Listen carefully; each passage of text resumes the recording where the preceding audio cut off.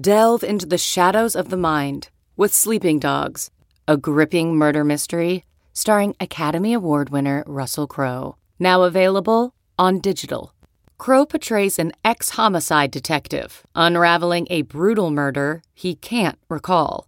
Uncovering secrets from his past, he learns a chilling truth. It's best to let sleeping dogs lie. Visit sleepingdogsmovie.com/Wondery to watch Sleeping Dogs, now on digital. That's sleepingdogsmovie.com/Wondery. CarMax is putting peace of mind back in car shopping by putting you in the driver's seat to find a ride that's right for you. Because at CarMax, we believe you shouldn't just settle for a car. You should love your car. That's why every car we sell is CarMax certified quality, so you can be sure with upfront pricing that's the same for every customer. So don't settle. Find love at first drive and start shopping now at CarMax.com. CarMax, the way car buying should be. Hello and welcome back to the Yahoo Fantasy Football Forecast podcast, where it is a very newsy, minorly stat nerd Thursday post NFL trade deadline. I'm Matt Harmon, and of course that means I'm joined every week by fellow stat aficionado Dalton Del Don. Dalton, how are you doing, and how disappointed? I would say how disappointed are you from the fallout of the NFL trade deadline, but I did not think we would have this much to talk about on this show after the trade deadline, but suddenly we have an awful lot of things to discuss today. Yeah, trade deadline was a typical dud, but there's a ton of breaking news. So yeah, looking forward to a lot of stuff to talk football with you today. All right, man. Well, then let's not waste any more time. Let's dive into it. But first thing we found out this morning, we ended up finding out a lot of things today, but first of it was that Michael Thomas announced himself that he is going to be out for the season. He re-injured his ankle during the rehab situation. It does sound like, from the way Sean Payton has talked about it, that this is not, because I know there's a lot of, just put it, whispers that they're, if not total screams, that the Saints have been extremely frustrated with Michael Thomas throughout this rehab. I would note that if you're optimistic about Michael Thomas eventually returning to the New Orleans Saints, it does sound like that Sean Payton shared Thomas's frustrations, that this was a legitimate setback and not like another thing that he was irritated with Thomas about. So I just wanted to note that off the top. But man, Dalton, I was not one of the people that was overly optimistic about Michael Thomas, like that he would return right when he was eligible to, or, something like that. I thought we were kind of in the wilderness with the timeline. I don't know about you. I wasn't personally holding him in any league out there. But man, if he's officially gone for the season, we know there's no more Jameis. This Saints depth chart is looking pretty bare, to say the least. Yeah, it's a disaster for those that, spent a mid-round pick on Thomas and then held him this long, but he's obviously droppable now, and it was going to be a problem with the quarterback situation being shaky in New Orleans moving forward. My big takeaway in New Orleans is I hope Taysom Hill is recovered enough from his concussion to start this week, and if so, I have him ranked right away as a top 10 fantasy QB. The Falcons are a great matchup, and he just runs. I mean, it's so simple to say. He's a cheat code. I think Scott Barrett tweeted it out, but over the last decade, Hill leads all quarterbacks in fantasy points per dropback. Now, I know that that's a little bit misleading because he comes in the goal line, but that's just what the position lends you to, the rushing stats, and he'll get them. So I'm excited about him in fantasy terms. And in DFS, he's very affordable this week before he starts putting up the fantasy stats. Yeah, absolutely. Taysom Hill was limited in practice today alongside Teron Armstead, Dwayne Washington. If he gets back, you're right. He's immediately, I think, on the fringe QB1 discussion. Over his last 4 starts, which of course came in 2020, 28.5 passes on average, 9.8 carries on average, and 21 fantasy points on average. According to John Daigle from NBC Sports, that ranked as the QB3, QB13, QB8, and QB11 in those 4 games. So yeah, I mean, he is absolutely right there in terms of his fantasy outlook, and it just is gonna kind of change the tenor of this offense. Do you think this matters for Alvin Kamara at all? I mean, he already wasn't getting the targets they were used to outside of that Seattle game, where it's like Pete Carroll apparently just learned that Alvin Kamara could catch passes out of the backfield and didn't know how to quite solve that problem mid-game. Do you think this really moves the needle for Kamara at all? I know for me personally, I don't think it does. I'm super interested because Hill ignored him as a receiver for great stretches and then targeted him like 10 games another time. So, I don't think it moves the needle either way, but he could be a nuisance at the goal line, stealing some touchdowns. But that's true. Look at the rest of the running back landscape, and Kamara, it can fluctuate anywhere, around the RB5. I mean, basically, but he's fine. A must start each week, regardless. Derek Carty's the Blitz projection system has Taysom Hill as the 6th highest scoring quarterback this week, ahead of Jalen Hurts, Justin Herbert, and Kyler Murray. I mean, it's pretty wild, man. I mean, it's interesting to see what he can do. Yeah, I get it. And like, in addition to, Taysom Hill's rushing upside, I think was okay as a passer in those 4 games. I know 2 of them were against the Falcons defense, and like what a nightmare that defense was last year, and really is every single year. And then there was the one though his worst game was like the Kendall Hinton Broncos game last year. So I don't know how much stock to put into that. And obviously the Broncos defense was much better last year than it is this year. I don't think he is like a complete zero as a passer. At least he's like willing to be aggressive and fling that thing downfield. Actually, obviously we're not going to get the Michael Thomas Taysom Hill connection, but Thomas actually did put up decently productive numbers with Taysom Hill in the fold. So I wouldn't rule, not that you're really interested in any of these pass catchers for New Orleans, like Traquan Smith, forget about it. Like Marquez Callaway, we know that's not really happening. But I think from just a moving the offense perspective, he can still do it. And, we talked about Coach of the Year in our little pre-show chat here. Sean Payton's making his case to be Coach of the Year at this point. Like, that game plan last week with Trevor Siemian and just like immediately getting him ready to roll and beating up on a Bucs defense that has a lot of talented players. That was really impressive. And I think Peyton's been really impressive all year. Now he just gets like another, there's always a theory that these guys like Sean Payton, they like relish the chance to really do something weird with the backup quarterback. Bill Belichick was like excited about the post Tom Brady era.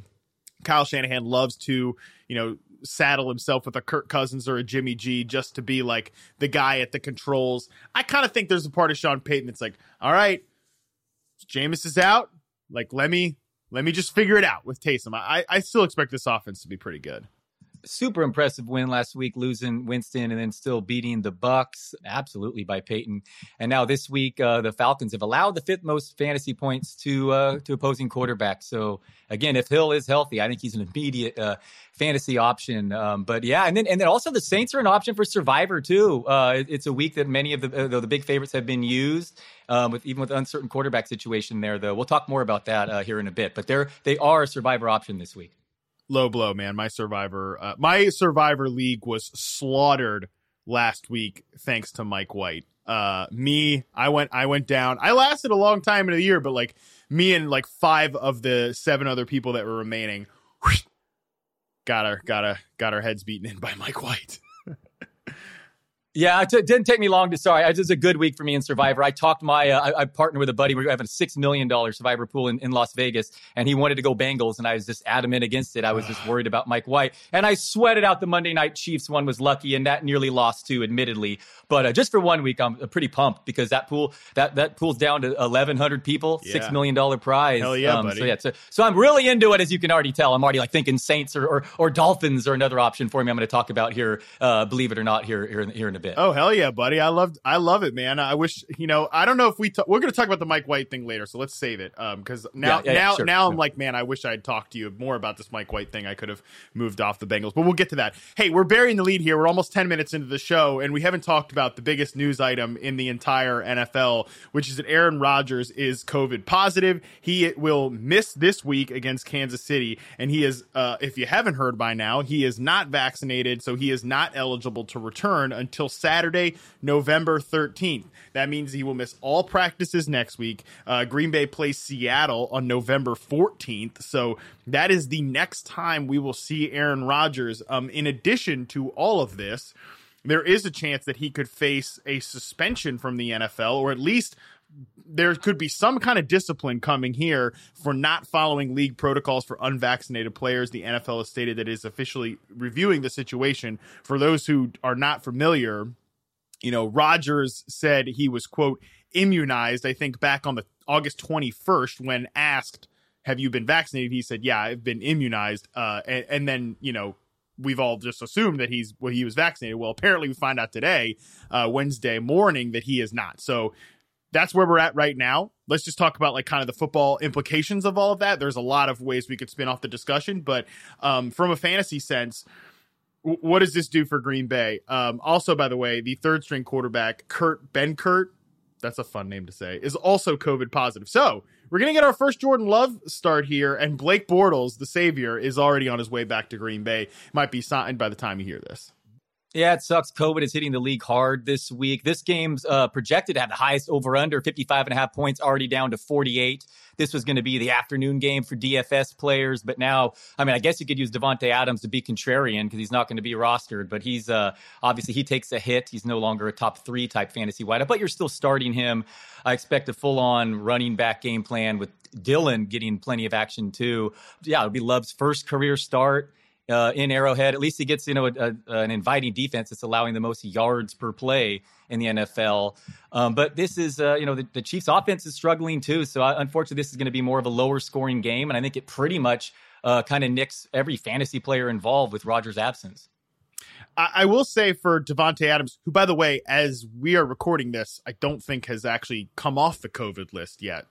Green Bay's having a big situation there that's going on. So we don't even know if he's going to technically be playing in this game, but let's just assume he is. Ian Hartitz from Pro Football Focus shared Davante Adams 8 games when he was forced to play with Brett Hundley in 2017.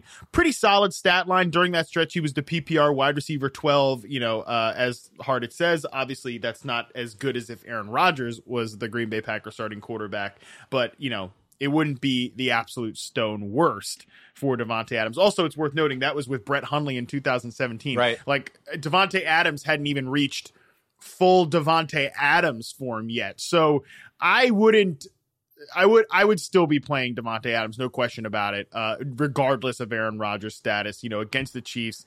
Like, we'll see what we get from Jordan Love. But I love your point about Aaron Jones. I think Aaron Jones and Davante Adams are still definite guys.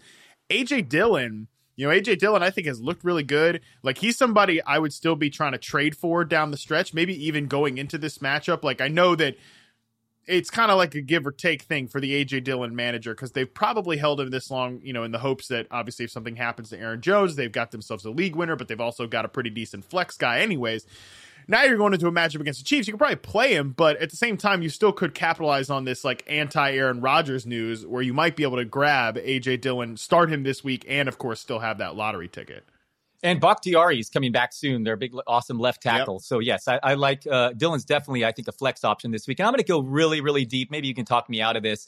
But assuming Clyde Edwards-Helaire remains on the IR, I think DFS, the minimum, $10, or even if you're searching for a deep flex option, Derek Gore saw 6 opportunities in 15 snaps in the red zone last week and just clearly looked better than Darrell Williams. I mean, just passed the eye test. I know his you look at his player profile, it's pretty horrible workout metrics, but the guy looked better than CH out there. I mean, he was patient and making plays, and it was like kind of obvious when he was in the game versus Williams with the ball in his hands.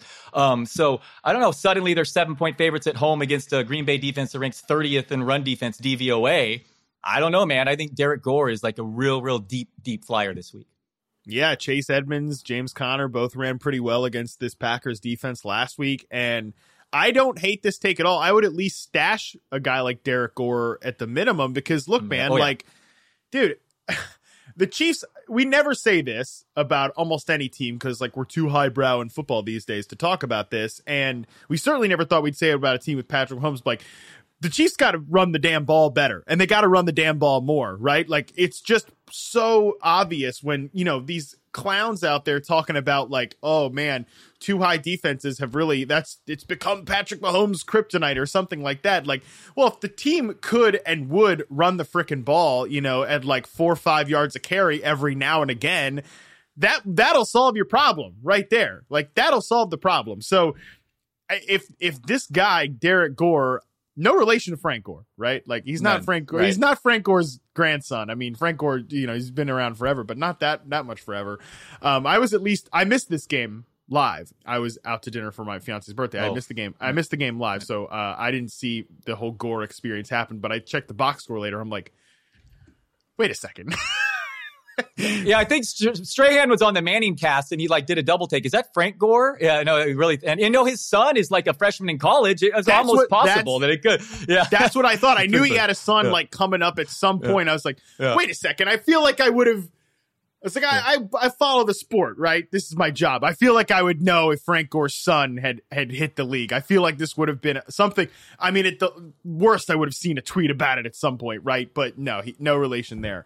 But still, yeah, I think that this team needs to run the ball more. They need to run the ball better. Like, they theoretically get this guy Orlando Brown to be their left tackle, who's like a much better road grading offensive line. Like, I think the Chiefs at some point need to have like a come to Jesus moment about how they need to call plays the rest of the way. So I agree with you. I'd stash Derek Gore just on the off chance that he ends up becoming that guy for them. Any other thoughts on Green Bay? I mean, it's just like, it is what it is with this Rodgers thing. Like, you know, we'll see what Jordan. I'm excited at least to see Jordan Love, because if Rodgers wasn't done in Green Bay now, I feel like this is only going to cement the frosty relationship there. Yeah, and I mean, you're starting Adams and Jones, and I don't. It's more of an unknown. We don't know what we're going to get about Love. So I'm more curious your take on the Chiefs here. Who's Mahomes? Is he playing hurt? He's gotten fewer than 6 yards per attempt in 3 of the last 4 games. At some point, it's not just the turnovers. And I just wanted to circle back at our funny hot take of Kyle Pitts over Travis Kelce rest of season is tight end 1. And they both just put up the worst. I know. Pitts somehow got shut down, and our take almost looks better still, because I know, right? Gilmore, right? He had Gilmore on him, and they had no preparation. They didn't know that Ridley was going to be out right before. Yep. The last time they had a week to prepare with Ridley out, he led the team in targets a double digit. So I think without Ridley, Pitts looks great moving forward. And Kelce, I'm not going to say washed, but man, he lost a fumble late that nearly cost my survivor. He's 33 years old. Something's wrong there. So I think it's funny that Pitts doesn't get 20 yards. Yet honestly, I like him even better than Kelce moving forward. I know, right? I felt the exact same way. I'm like, God, what an idiot, you know, that I had this whole discussion all week about Kyle Pitts, like maybe being, you know, we're parking in the driveway. We haven't pulled in the garage yet. I made that stupid analogy several times. And like, then it's like, oh, great. Kyle Pitts has this rough game against the Panthers. Also, the one thing I was a little spooked about is that he did come out after the game and say, I heard that, yeah. You know, there were more defenders on top of me, yada, yada. That's going to be the case going forward without Calvin Ridley. I mean, who else are you dictating defensive attention? And actually, in some way, because they use Kyle Pitts as an outside wide receiver so often, they line him. He's actually easier to double that way than he would be if he was just lining up as a traditional inline tight end or a slot receiver. So that does just have me spooked a little bit. But then, yeah, Kelce. I didn't see the game live. Did rewatch it a little bit afterwards. Looked at the box score. I'm like, oh man, this is not great. Yeah. I don't know what's up with I think that the problem with the Chiefs is that they're an extremely limited team right now. I don't think Hill is 100%. I definitely don't think Kelce is 100%.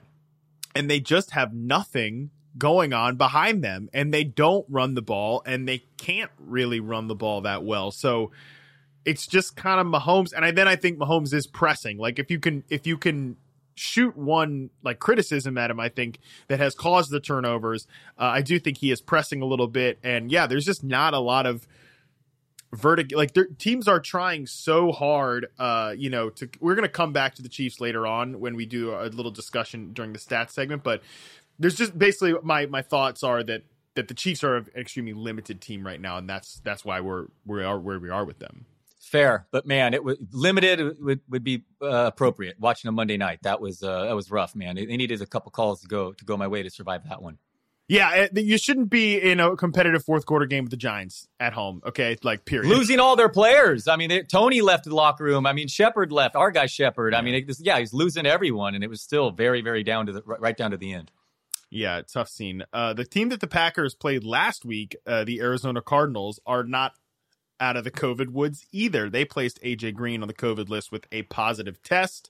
DeAndre Hopkins has been hobbled as well. AJ Green obviously is persona non grata right now because of his end zone situation from the last game. But yeah, if Hopkins is still hobbled, there's no Green. That's a pretty big stock up for Christian Kirk, who has played on the outside before, and definitely Rondale Moore, who I think would move into the primary slot receiver role there. Oh, I mean, Kyler Murray's status is up in the air too here. Who knows with his ankle injury? So this is just a wait and see thing. I mean, if Murray starts and both receivers are out, I mean, Kirk could be an awesome start this week. If Colt McCoy starts, it could be a problem for everyone involved there. So that's just a wait and see approach in Arizona. But yeah, a lot of injury situations there. And we're not done with COVID news because Saquon Barkley of the aforementioned New York Giants is COVID positive. He is vaccinated, so he could still play on Sunday with 2 negative tests between now and then. But that is a situation worth monitoring. It sounds like he's about ready to make his return. But the Giants also have more bad news. As you mentioned, Sterling Shepard is going to miss, quote, sometime with the quad strain. Kadarius Toney, I think, is going to move into that 50% slot role. That's good news for him. But man, Dalton, the Giants, I know that people are out there pissed about Sterling Shepard because he can't stay healthy. Let me ask you this, Dalton. Who has stayed healthy on the Giants the last 2 years? Who is it? I mean, Kenny Golladay, hurt all the time. Evan Ingram, hurt all the time. Saquon Barkley, hurt the last 2 years. Kadarius Toney, been hurt multiple times this year. Sterling Shepard, obviously, as well. Even Dante Pettis. The great Dante Pettis had a couple little injuries flare up here, too. So, I don't know what to say about the Shepard thing other than we know when he's in there, when he's healthy, he gets double digit targets and you start him. I think it's a stock up for Kadarius Toney, but I'm also man, something's going on there with New York that all of their skill position players seem to get banged up every single year.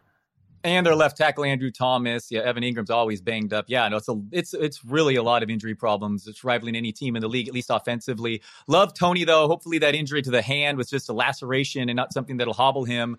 The ankle injury seemed serious, but he seems like a tough guy fighting it through.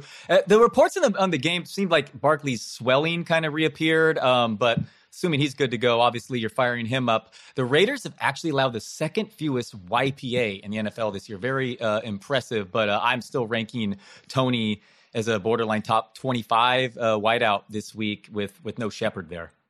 Yeah, I would agree. And then they get the Bucks on November 22nd, their next game. That's a pretty good matchup, obviously, for wide receivers. Then they get the Eagles, who are a soft defense there. And then we've got the Dolphins on December 5th. So it's a really good schedule for the Giants. Once they play this game, then they go out of their bye, hopefully get a little bit healthier. So we shall see. But yeah, I think it's a big stock up for Kadarius Toney. And just hopefully it's just one of those things where I just don't know when we're ever going to see all these guys healthy, which is an unfortunate situation.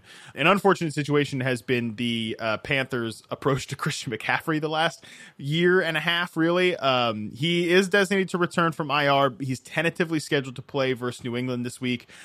How do you expect the Christian McCaffrey thing to go? Because I'm kind of skeptical that they could possibly return to the 90% of snaps, 20 plus touches every single week usage with him. But God, they need something going on in their offense, and they keep talking about how much they want to run the hell out of the ball because they don't want their quarterback to do anything. I think it is a strange time with Christian McCaffrey to try to project his role when he gets back. My read on this is he needs another week and he won't be back, but I could very well be wrong. And if he is active, you're obviously using him. The Gilmore revenge game for Carolina here. Who knows who's even starting at quarterback this week for Carolina. But you're using McCaffrey if he's active. But man, hopefully he can get back on the field and then stay on the field and they don't rush him back and experiences any more setbacks. But yeah, he would be very heavily featured immediately if he is able to be on the field. No question about that. Because the Belichick famously shuts down the opposing team's number one player. Is that going to be DJ Moore without McCaffrey, or is that going to be with McCaffrey on the field? Yeah, we shall see. We're going to talk about the Panthers a little bit later as well. Another big story this morning, Odell Beckham was excused from Cleveland's practice. He was set to show up for practice, and then they basically told him to go away. Stefanski has told the team that Odell is no longer part of the team and not coming back this season. What's going to happen here? Is a release coming? Because Jason La Canfora from CBS said that Cleveland was willing to work out a financial resolution, but they're not willing to waive him. So don't know what that means. And obviously we're past the NFL trade deadline. So are they just going to straight up cut Beckham? Beckham's dad posted someone else's YouTube video showing that Beckham was getting open all the time. Are we really at this point? Because number one, Odell Beckham Sr., come back to us, bro. Like, this is not Little League football. Like, your son's playing in the NFL. Like, relax for a second with the YouTube videos.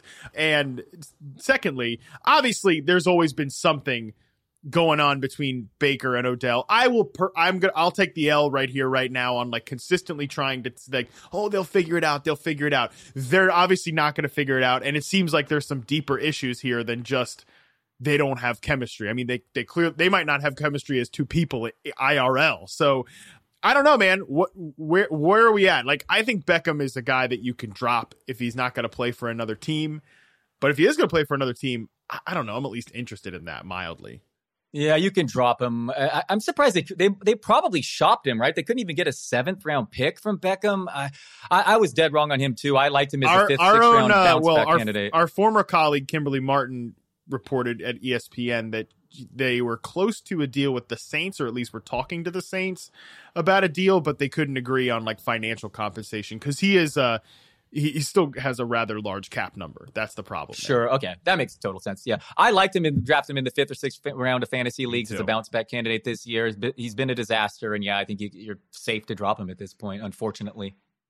Yeah, it's a bummer. I hope that we get a second act from Beckham somewhere. It's just obviously not going to happen in Cleveland, but you also have to wonder if just like the injuries have really, taken a toll to a point that like, and now I think if you're a Browns fan, you got to really be hating this situation because like it's all anybody's talking about right now is like what's going on here, and it's just like the last thing you probably wanted if you were a Browns fan coming into this year. So I don't know, and Mayfield's not playing well either, so it's not like one of those things where I don't think, and for all the goofballs out there who want to point to like the on-off splits with Beckham and Mayfield, like we really expect like you just gonna pop Beckham off the offense and Mayfield with his bum shoulders suddenly gonna behind a bad offensive line too with a lot of injuries?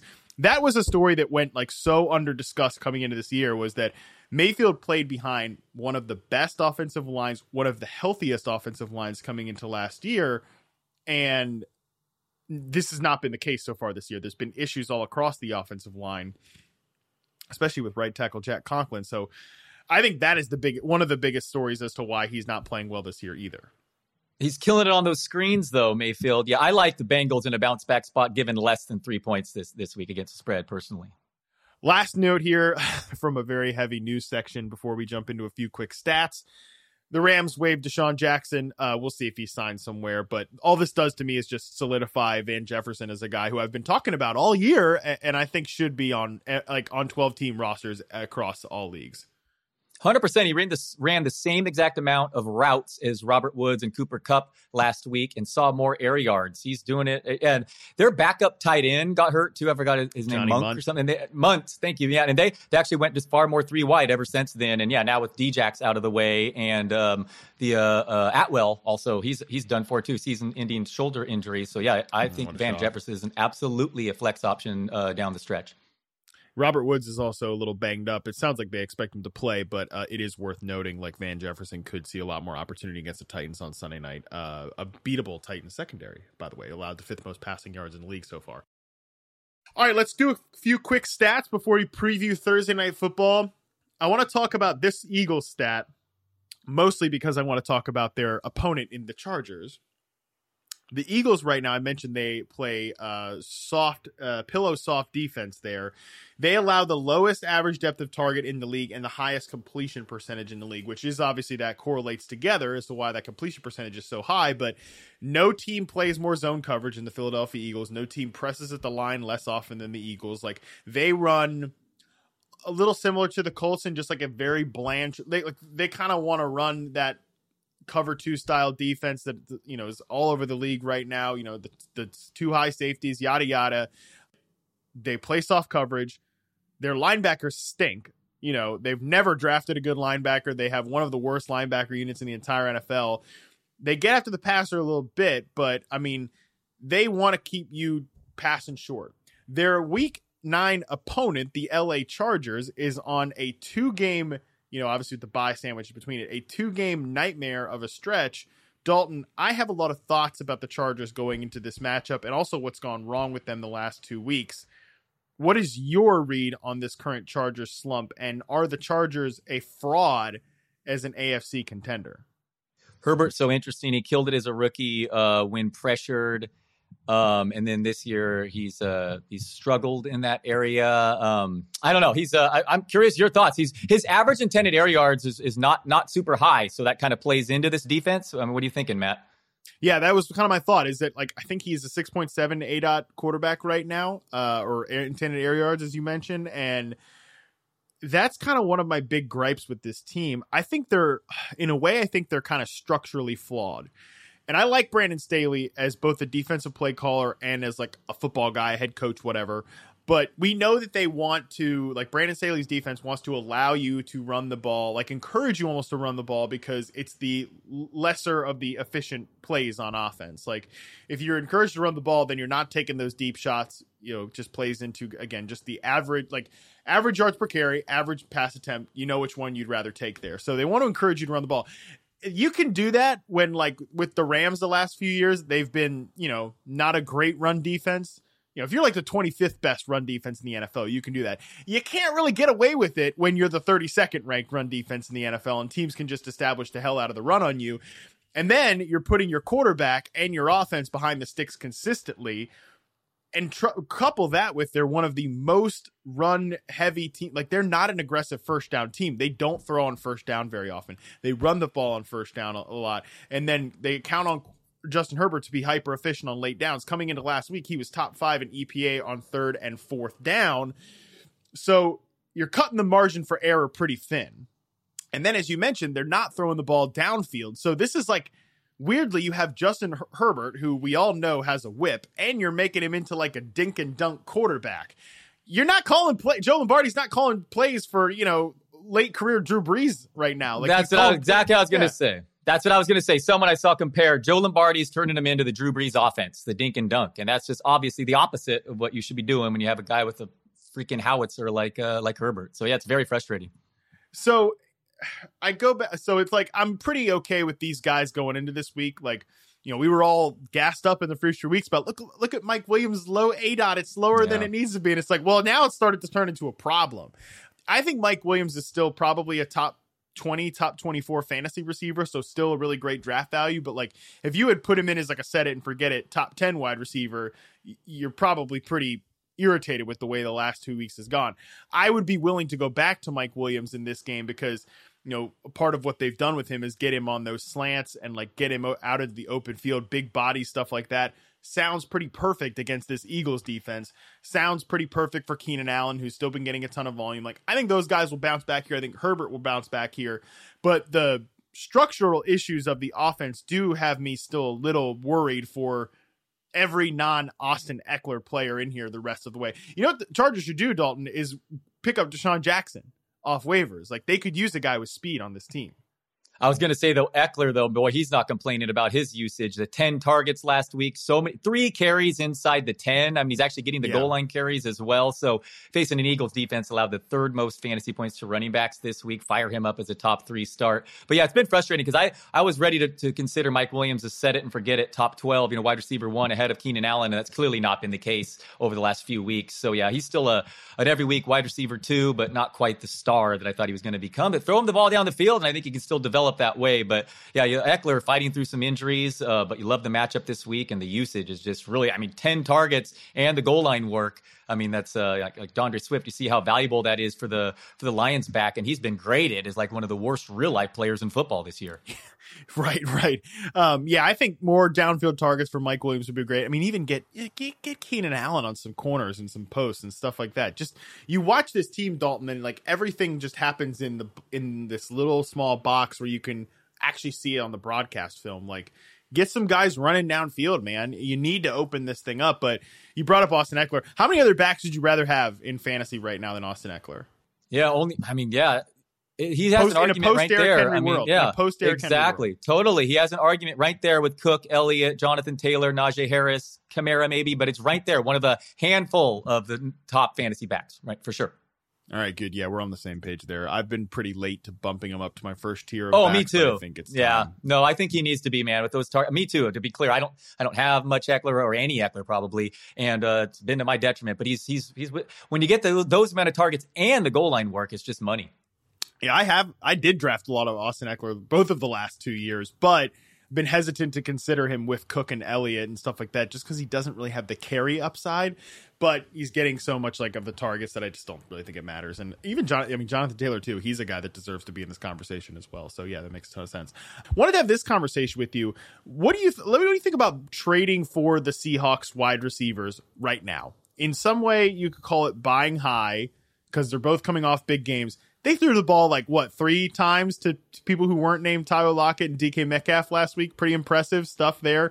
That was all I know that if I was an offensive coordinator, I'd be fired so fast. I don't know what I'm doing. Give me a break. All this stuff, I would be so unqualified for it. But the one thing I would love to be, these high end consultants for businesses that come into broadcast meetings or something in the mid 2010s and are like, bright idea. Let's talk Tim Tebow. I'm actually telling a personal story here, but be that as it may. Guy's probably clearing $300,000 or something for that consulting fee. I would like to get a consulting fee from NFL teams, and they ask me what should we do with our playbook? Be like, I would just throw it to your good players. Let's identify the good players and let's throw it to them. And in Seattle, we know that's just hammer Tyler Lockett, hammer DK Metcalf. I found it pretty surprising over the last 3 weeks that Tyler Lockett actually has a 47.5% share of the team air yards. A lot of that probably comes from last week, but I still think they've been trying to get him going. They obviously got him going against the Jaguars. Geno Smith looked all right when he wasn't playing against the Steelers and the Saints. The Seahawks have a bye this week. That's why it's kind of buying at an interesting time because whoever has them on their rosters are not going to be able to use them this week, which might put a little bit of desperation on them, especially if you got Tyler Lockett. You're already feeling frustrated. Then they get the Packers, the Cardinals, Washington, 49ers, and the Texans. And Russ, at some point in there, sounds like he's going to come back because he got his pin removed. What do you think about this idea? First of all, I just want to go on record and say Jonathan Taylor would be my number one fantasy back rest of season if I were to draft today. And the problem, all right, it's shocker. Seattle, yeah, if people need bye week help right now, maybe I'll throw it off of there. Obviously, they're coming off nice games though, and Lockett was really probably on a lot of fantasy benches last week. But you said the schedule, including next week, hopefully Aaron Rodgers is back. That could be a shootout. So, yeah, it's as simple as get the best players the ball. But especially with no Chris Carson, it was infuriating that Seattle was not targeting those two wideouts. But they got it done eventually. And I believe Russell Wilson just posted a video of him throwing, too. And he's always been a quick healer. So I would not be shocked in the least bit if he's already back quarterback right after the bye. Yeah, it wouldn't be surprising at all. And if we're getting Russ versus Kyler against that matchup in the Cardinal. I mean, I don't care if Rodgers plays for the Packers or not. That's a pretty good matchup either way. Sure. We'll see if Jair Alexander coming back this year. I don't even know what the whole situation is there. But, from a vertical pass perspective, they've allowed a lot of explosive plays, has Green Bay. So that's a good matchup. Pretty good shootout there with the Cardinals. Washington, we know they've been giving it up in explosive plays all year long. 49ers have a beatable secondary. Texans obviously are a clown show. That is a great schedule. I can't imagine that, especially if Russ is back. I'm ranking both of these guys in my top 20 of wide receivers in basically every single one of those matchups. So yeah, you won't be able to get, if you can stand not having them this week, especially Lockett. DK is going to be tougher to trade for. You'd have to make kind of a big offer there, but I could see, a Tyler Lockett trade being pretty easy to get done. And I still think he has a great back half of the season ahead of him. And it sounds like Carson is not returning this season, and you got a banged up Alex Collins and Penny. I mean, as much as Carroll wants to run the ball, I mean, with that defense, allowing the most yards in football, I mean, they're just going to be forced to throw more than he wants. Yeah, they're going to be into the let's see what Marshawn Lynch is doing territory here pretty soon with their backfield. Last stat note I want to touch on. I want to touch on just these teams that are 4-4 right now. And I sorted them by point differential, all these 4-4 teams. I want to know who you think is the best of this group. You got the Patriots, the Broncos, the Panthers, the Browns, and the Chiefs. The Chiefs, by the way, are the only one of these teams with a negative point differential at -20. The Patriots are clearly the best. The Broncos are second, but come on. I think we all know what's going on with the Broncos. They're inflated from their first 3 weeks of the season against bad teams, Jets, Giants, etc. I don't really have. They sell Von Miller at the trade deadline. It was a pretty good deal for them. I understand why they did it, but they could be kind of looking towards the future there in Denver. I don't really think they're in this conversation. So between the Patriots, Panthers, Browns, and Chiefs, who do you think is the best team from this bunch? Yeah, I agree to the Broncos. They've suffered numerous injuries on defense, and trading away Von Miller is a sign of I get Judy back, but it's a boring answer. But I will go with the Patriots. But they seem to be I think so. better as the season progresses under Belichick, and Mac Jones has really looked very, very solid, unlike the rest of the rookies. They have a solid defense, and I'm a Damian Harris guy, good offensive line, well coached. Patriots, it's very annoying to say, but to me, they're like the clear stand. I would have said Cleveland a couple weeks ago, but I think there's real issues in Kansas City, so I pretty confidently say the Patriots here. But that's just, I don't know, that's kind of boring saying with the bigger point differential, and they have beat up on some easier opponents and faced some rookie QBs this year. But I don't know, man. They've just passed the eye test recently. They played the Cowboys tough as well too. So yeah, give me the Pats. I think so too, and they still have some guys who are pretty useful in fantasy. Like at some point, Jacoby Myers has at least graduated from not getting in the end zone to 2-point conversions, scoring 2-point conversions. At some point, maybe he'll actually get a touchdown. You never know. But yeah, I still think like Myers is still like a fine wide receiver 3 in PPR leagues, especially. Damian Harris is what he is at running back, but he could have had a much bigger day against the Chargers if he didn't get a couple plays called back. So like they have interesting guys in fantasy, and I agree. Like I think they might be like a top 3-4 team in the AFC right now. The AFC is just such like a cluster. After the Bills and the Ravens, I think you could throw anyone in a hat and discuss them as the third team in the AFC. And then with Kansas City, like and Cleveland, I think they were contenders coming into this year, and I wouldn't be surprised if either of them sneak into the playoffs, especially Kansas City. Like at any point, Kansas City can get hot with Patrick Mahomes and Tyreek Hill. Eventually, they're going to run out of time talking like that, but same point still stands. Those two teams could sneak into the playoffs, but I don't think they are the same teams that we imagined they would be coming into the year. I think there are pretty big structural issues. For Carolina, I don't even know what to say with the Panthers. I don't even know how to feel about the Panthers, man. Like what? I don't know. What do we do with the Panthers? I mean, Sam Darnold took a massive hit last week, too. Maybe P.J. Walker, a week of practice. I believe Coach Rule was his coach in college, too. So, I know the quarterback situation is a problem. Sam Darnold looked like freed from Adam Gase. He's going to be much better, and he's just looked pretty much awful for the last month. So, although PFF graded him the highest QB last week, so what do I know? But he definitely was concussed, and hope if, they're a very weird team for sure. I mean, their defense came to play last week, though. I will say that. But yeah, they're a weird one. Patriots are getting respect as 3.5, 4-point road favorites over a pretty solid Carolina team. It's just like, yeah, they might be starting PJ Walker, and PJ Walker has not looked good whenever he's come in the games this year. But yeah, a week of practice, maybe we'll see. It's just weird that they're a way worse offense, especially for fantasy, but just as a whole, they're a way worse offense this year than they were last year. And I mean, they lost Curtis Samuel. Robbie Anderson's just playing like crap. I mean, it's just like there's no way around. He's just not playing well. When he gets opportunities, he's not converting on them. And then this last week, he doesn't get opportunities. They got Terrace Marshall coming back at least. Like maybe there's a second half leap for Terrace Marshall, but that's probably the only silver lining for this team, because I still think the McCaffrey thing, like we're kind of in the wilderness with McCaffrey in terms of his usage. These things can both be true, that running backs are the most easily replaceable position and almost always not worth like high draft capital. And Christian McCaffrey can be one of the most important offensive players in football also. Like, I mean, him on or off the field, just a big difference for that offense. The dynamic he brings as a receiver. I mean, he's very, very important. One of the few running backs that really do matter. Yeah, him and Derrick Henry. I don't know your opinion about the whole post Derrick Henry Titans depth matters. chart. Yeah, he matters. Yeah, he definitely matters, but it's like they're not going to just throw Adrian Peterson in there and get 80% of Derrick Henry. Like they'll be lucky if they get 60%.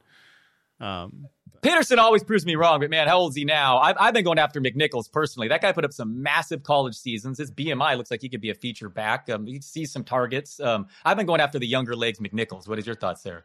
You're at AP. You're all in on 45-year-old. Yeah, you're all in on Peter. I'm all in, Dalton. I'm all in on Adrian Peterson. No, I did add Adrian Peterson in a couple leagues though. I mean, I don't know. I just like the McNichols thing. They've only used him as a scat back. Like they were so aggressive about signing AP. Although I think part of it, like I mean, I'm probably not right, dude. He's like 100 years old. Give me a break. I'm definitely not right about this. But like, the question is like, we'll know a lot more about who's right about the Tennessee backfield just off how they use these guys the first week out. Like, I think personally, if I was the Tennessee Titans, I would just try to become a more pass first offense. Like, AJ Brown is on a freaking tear right now. He's, I think, second in air yard share and target share over the last 3 weeks among all pass catchers. He's, I think, only trails Cooper Kupp and CeeDee Lamb in PPR point or half PPR points per game over that stretch. And CeeDee Lamb played one fewer game. Like, he's been on a freaking tear the last 2 weeks. He's a certifiable baller, elite number one receiver. Julio should be healthy at some point. You know, I would, if I was them, I would have probably tried to flip something for Beckham. They have no cap room though. They have no cap room, so it's not worth discussing. But like, they got to try to become a better passing team. And then like, if that's the way that they go about it, which I don't think it is, it's the way I would go about it on my consulting fee. But in real life, it's probably not what's going to happen. Then I think McNichols would actually be a pretty viable starter in PPR leagues. I'm super interested to see how Tennessee plays moving forward. Tannehill will lose efficiency, no question, but I think it increases his fantasy value with Henry going down. A.J. Brown after Cooper Kupp and Devontae Adams, he would be my number 3 fantasy receiver I'd want the most down the stretch. He'll probably get hurt, certainly an injury risk, but the targets are going to be there now with Henry down. So I like the setup for the passing attack there. And maybe the answer is none of the above when it comes to the running back replacement in Tennessee. But yeah, that's certainly a situation that'll be worth paying attention to, and that'll be a fun one too Sunday night in a game with the Rams. And if the Titans open that up, I absolutely think they could remain competitive. Overlook the Titans, man, at your own peril. Every time you do, it's just they continue to just get it done, even if their advanced stats don't look like they should be. A team that weren't they like the number 1 seed in the conference entering last week? I mean, yep. Yeah. So they still are. They still are. Well, they still are. Wow. So really sucks though, Henry going down. You know, I mean, it's crazy. The guy played he played 2.5 quarters with a Jones fracture. I mean, what a beast. I mean, really, really sucks though. I mean, what more can you say other than it's unfortunate? I really wanted him to go 2K into back-to-back years. That would have been awesome. So it's a bummer. Yeah, I hope he can return for the playoffs too, though. Like, I hope the Titans make the playoffs and he can be back. That would be pretty electric. Everybody knows I love Derrick Henry, but yeah, we'll see how this goes. The Titans always play up to good teams. Like, they play up to good teams. The Rams are one of the best teams in the entire NFL. They've basically waxed their last 3 opponents. They've scored over 100 points. Their opponents have scored 52. So yeah, this is like a big test, I think, for both teams actually. So that will be a fun game to discuss. But Dalton, we have to discuss a much more fun game here. Thursday Night Football, New York Jets at Indianapolis Colts. The Mike White revolution. It continues. Dalton, did we talk about Mike White on last week's show? I don't know, but I am just now remembering that in a Brad Evans league, Superflex league, we did a blockbuster trade. You offered me Cole Beasley for my Mike White, 2 alphas. We traded Mike White for Cole Beasley. 2 cornerstones of fantasy football. It's so funny. Beasley has another nice game, and White just looks unbelievable. Just all the checkdowns, but yeah, Magic Mike White, just unbelievable. Just throwing to Michael Carter every other play with an upset against the Bengals. Sorry, I didn't mean to rub it in. I didn't realize you had him in Survivor, but yeah, he came through. The Jets came to play. That was just a tough situation for the Bengals, playing their 3rd straight road game, coming off the monstrous win against the Ravens. But yeah, what do we make of Magic Mike on a Thursday night, isolated island game? It should be fun to watch him go up against, Indy with this defense, with number 1 rush defense in DVOA, but they can get passed on. Right. Okay. So first of all, this is like when having too many takes can screw you, because I did make that trade for Mike White with you, and there was 2 reasons I had to do it. Well, number 1, I literally had to do it because I had Zach Wilson. By the way, that team in that league is like dead in the water, so it's like it sucks. It's not good. It was a salary cap league, and I spent money on friggin' Brandon Ayuk, Antonio Gibson, and Allen Robinson. So yeah, all my guys coming into this year, I made sure to get them, and I made sure to screw myself for the rest of the season by getting them in that league. So it's like, number 1, who cares?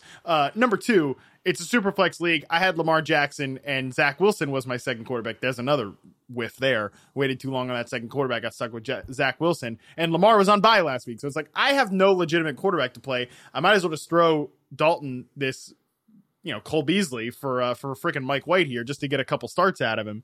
And although I was actually optimistic about Mike White, not to the point that I thought he'd throw for 400 yards, but this is the take I'm pissed that I didn't get off on the podcast or anywhere else last week. You know, if you think about it, Dalton, Mike White coming in to this game last week against the Bengals, like Zach Wilson, we knew coming into the NFL was the most like out of structure playmaker of all time, right? Like he was a guy at BYU who had great protection, but when he didn't have great protection, he would just boot out of the pocket, do the little like point downfield thing and like, you know, rifle balls into tight coverage. You know this from watching the Shanahan offense. That's not what they want to do. You know, this is obviously a Shanahan tree team over there in New York. It actually kind of made complete sense to me that, oh, a guy who's not Zach Wilson could come in here and just run the offense. You know, like they're asking Zach Wilson, who has like a complete overly playmaker mentality, to go in there and like dump the ball off to the running back, like take the check down. That's never going to happen. But it would happen with a guy like Mike White. And we saw the tremendous success of it. And I don't know that, look, Robert Saleh, your guy Robert Saleh did no favors for himself by saying like anything can happen after the Mike White thing on Thursday night or on Sunday night. I don't even know why you would say that, but whatever. I don't know, man. So I was optimistic about Mike White being able to run and execute this offense because I think they've got talent at wide receiver, and I believe in this system getting the most out of quarterbacks. But this is not like a hammer in the nail for Zach Wilson's career. But I do think he's like an ill-equipped player to run this offense right now. So Mike White did that last week. First of all, it was all under. He's like the lowest ADOT, and yet he threw for more than 400 yards. But he did that without Corey Davis, and he missed a red zone trip in the medical tent, too. He might have scored another touchdown. It was a LaFleur-Shanahan weekend as White finishes the QB3, and Jimmy G finishes the QB2 behind only Josh Allen last week. Pretty funny. I mean, he threw one pass, 2 yards to Debo, who took it 86 yards to the crib. So, of course. Yeah, Mike White is this. So Michael Carter's a real thing now. Mike Clay tweets the Jets have directed 40% of their targets to running backs over the last 2 weeks. Carter leads the team with a 25% target share during that span. So even though I mentioned the Colts are really difficult to run on, go ahead and fire up Carter in your DFS lineup or your regular lineup because he's just going to see a lot of checkdowns. Yep. Yeah. 276 yards from scrimmage over the last 2 weeks. You mentioned it, team high 21 targets, 58 routes run. That's second on the team. I mean, he is a legit piece of this passing game. Where would you rank him like rest of season? I think he's not going away the rest of the way. Not at all. Yeah. RB2, like top 24-ish, whatever. Agree. I mean, running back. Yeah. I mean, yeah, easily. Yeah. Yeah. Agree. Yeah. Listen, this is like, I think he's a good player, and the fact that this is all coming after their bye week is pretty huge. That's, I think, like a note for its sustainability. Yeah, I think that you are playing Michael Carter. He's only $15 in our daily game too, by the way. Like you can easily get him in there at that salary. On the other side, man, Colts are kind of simple. Like Carson Wentz is, he's Carson Wentz. He finally had a real shaky game after a stretch of 4 really nice contests. He averaged just 4.5 yards per attempt against the Titans. That's a beatable defense, and he was extremely jumpy and turnover prone. That being said, the Jets are the 28th ranked defense in DVOA. Like this is another pretty soft spot for Carson Wentz. And then in the skill position room, it's your guy, Jonathan Taylor, who ranks second in the NFL with 375 rushing yards. He's only trailing Derrick Henry. He leads the NFL with 12 runs of 10-plus yards. What an explosive freak show that guy is. And then it's Michael Pittman. And Michael Pittman is looking like a legit number one receiver. It wins in all areas. He's on pace for 85 catches and over 1,200 yards. So funny, I had a 50-1 Derrick Henry MVP ticket I started crying about. And then this morning I remembered I have a Jonathan Taylor rushing title 10-1 ticket that I bet more on before the season. Now, I don't get everything right. I have Calvin Ridley to win receiving yardage title this year, too. Don't think that one's going to hit. But yeah, Taylor at 10-1 now. He's a few hundred. It's going to take him a couple of weeks, but he is only behind Derrick Henry in the rush. And that schedule for the Colts looks very favorable down the stretch. He's getting all the red zone looks, too. So as frustrating as his usage has been, man, Taylor looks wheels up. And then Michael Pittman, your guy, that's what I was going to ask you earlier. I have him ranked 9th, right behind Devontae Adams this week. With no Hilton, he's just looks like the guy getting all the work. He looks the real deal. He's the year 2 breakout that was not even talk. People weren't that aggressive at draft tables getting him, but man, he's benefited from Wentz and just his situation, and he's been fantastic. Just $19 in DFS this week too. Yeah, he's been unleashed. My analysis with Michael Pittman, who's like a guy I was extremely high on this offseason, is that, he was such an antithetical fit with Phillip Rivers. And it's not always pretty with Carson Wentz, but he's flinging it downfield to Michael Pittman. They give him a lot of checkdowns and stuff like that, but he also like has an inherent trust that like, contested situation, I'm going to fling this thing to Michael Pittman, and either it's going to be a PI, which is unbelievable how much yardage they're getting off PIs right now, or Pittman's going to come down with it in contested situations. Like he's a stud, dude. He's a bona fide number one wide receiver. He deserves to be ranked inside the top 10, like you mentioned. Any interest in any Jets wide receivers? We talked about the fact that like that all their running backs caught so many passes. Even Ty Johnson was involved in the pass game. Jamison Crowder. I think actually, yeah. So 24 of Mike White's 37 completions went to running backs or slot receivers. Jamison Crowder, Braxton Berrios, whatever. Any interest in any of those guys? Because it does sound like Corey Davis is doubtful to play in this one. Yeah, I mean, maybe Elijah Moore catches a deep ball one of these days, but I like Crowder at 15. Corey Davis, a short week now after a game he missed, so who knows how close to 100% he'll be, even if he does suit up. And you mentioned it, Mike White, mostly underneath stuff, so you like the slot guy. Not ideal that Yahoo's just half PPR. You like Crowder more in full PPR, but I don't know. A lineup fit, you can fit Crowder pretty nicely with Carter even at both affordable $15. Yeah, I think he's like a top 35 receiver this week is Jamison Crowder without Corey Davis. And yeah, I don't mind Elijah Moore at $11 either. I know Denzel Mims led the team in routes run, which was encouraging to see. Like that was nice because Denzel Mims, is a guy they've been kind of burying. And I like Denzel Mims as a flyer. So we'll see. But, Elijah Moore, 5.8 average depth of target last week. They actually made it more of a point to get him the ball in space, that's how he won in college, man. So like, I actually think that would be nice to see against the Colts team. Like you want to get the ball out quick in space. They're a pretty hardcore cover 2 defense. Like they'll give you that open middle of the field area. So I don't mind Elijah Moore at $11, but he's a guy that I just mostly want to monitor and see if he can benefit from the Mike White revolution.